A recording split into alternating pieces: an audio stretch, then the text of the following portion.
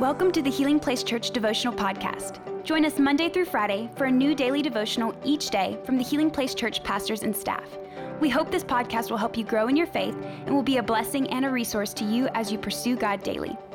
How's it going, Healing Place? So good to be with you today. We're going to be picking back up in James chapter 5, verse 7 through 8. It says this, "Dear brothers and sisters, be patient." Patience. You're going to see that twice. Anytime repetition is used, the author's always trying to make a point. As you wait for the Lord's return, which is a great thing. Consider the farmers who patiently wait for the rains in the fall and in the spring. So there's that word again. They eagerly look for the valuable harvest to ripen.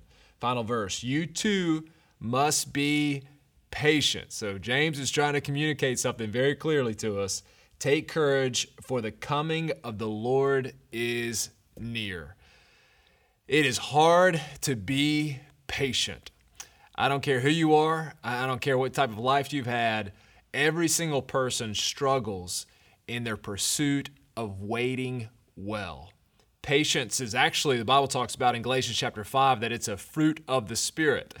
And it's not natural in our flesh. It has to be something that God, through the Holy Spirit in us, cultivates and that we work on. But James is telling his audience here, remember these individuals who've been dispersed, he's saying, hey, be patient, for God is coming back soon.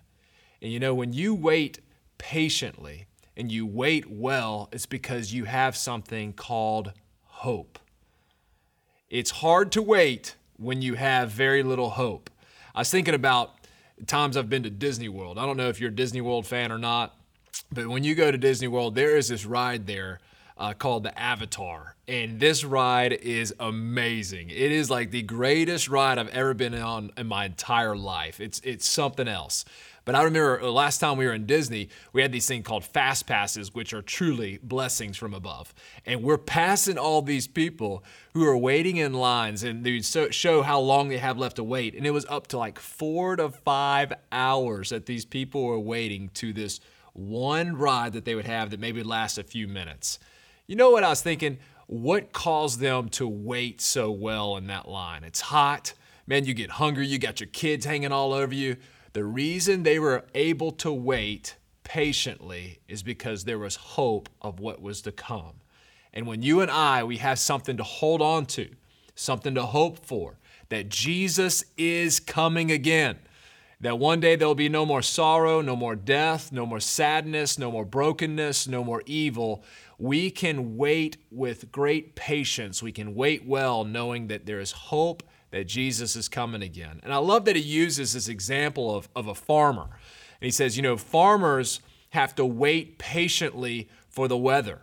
And you know, farmers, what do? If you're a farmer, there's two things you're going to do. You're going to plow, you're going to work, you're going to plow the ground, and you're also going to sow. They're going to plow and they're going to sow. And then they have to step back and they have to wait. And they have to believe that the right weather is going to come, that the rains are going to come. And I love this picture that James has given us and this analogy that he's painting for us, because here's the thing. We're not just sitting doing nothing as we wait. Man, we are working. We're evangelizing. We are sharing Christ. We are believing that he is coming back, but we're not just sitting around, just looking at our clock thinking, I wonder if he's going to come today. We are actively waiting. There is work to do. There are people to serve. There's things to give to. There's our life to devote to people. And James is saying, listen, have hope in your waiting. Jesus is coming. And as you wait, be on the move. Be active. And I love that about our church. We are an active place. We believe God's given you gifts.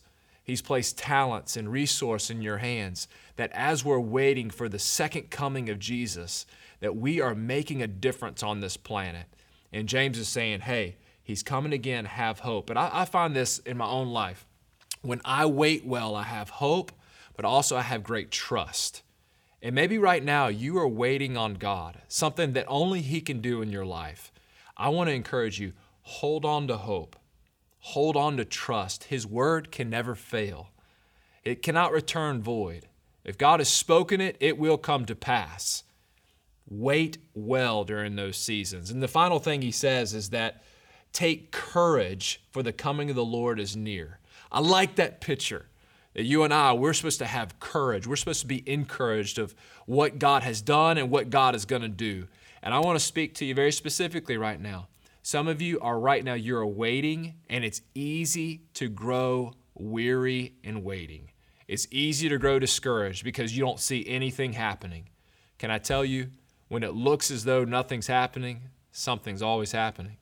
God is moving even when it doesn't look like anything is taking place, because we look at things in the natural, but there's a whole nother realm that's out there, the spirit realm. And there is all types of activity there taking place. There's demonic activity trying to attack people's lives. There's angelic beings that God sends on our behalf to be able to fight against the wickedness of this world. God is moving. Do not lose hope.